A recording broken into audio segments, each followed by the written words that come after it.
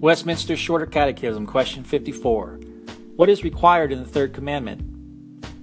The third commandment requires the holy and reverent use of God's names, titles, attributes, ordinances, word, and works. Scripture references are Psalm 29:2. Give unto the Lord the glory due unto his name. Worship the Lord in the beauty of holiness. Matthew 6:9. After this manner therefore pray ye, Our Father which art in heaven, hallowed be thy name. Revelation 15:3-4. And they sing the song of Moses, the servant of God, and the song of the Lamb, saying, Great and marvelous are thy works, Lord God Almighty. Just and true are thy ways, thou King of saints. Who shall not fear thee, O Lord, and glorify thy name?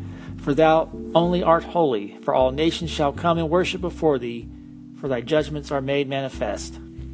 Malachi 1:14. But cursed be the deceiver, which hath in his flock a male, and voweth and sacrificeth unto the Lord a corrupt thing.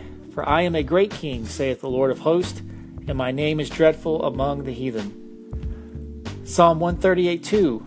I will worship toward thy holy temple, and praise thy name for thy loving kindness and for thy truth. For thou hast magnified thy word above all thy name. In Psalm 107:21 and 22.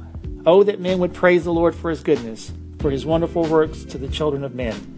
And let them sacrifice the sacrifices of thanksgiving, and declare his works with rejoicing. This concludes the reading of Westminster's Shorter Catechism, question 54, brought to you by thereignofchrist.com.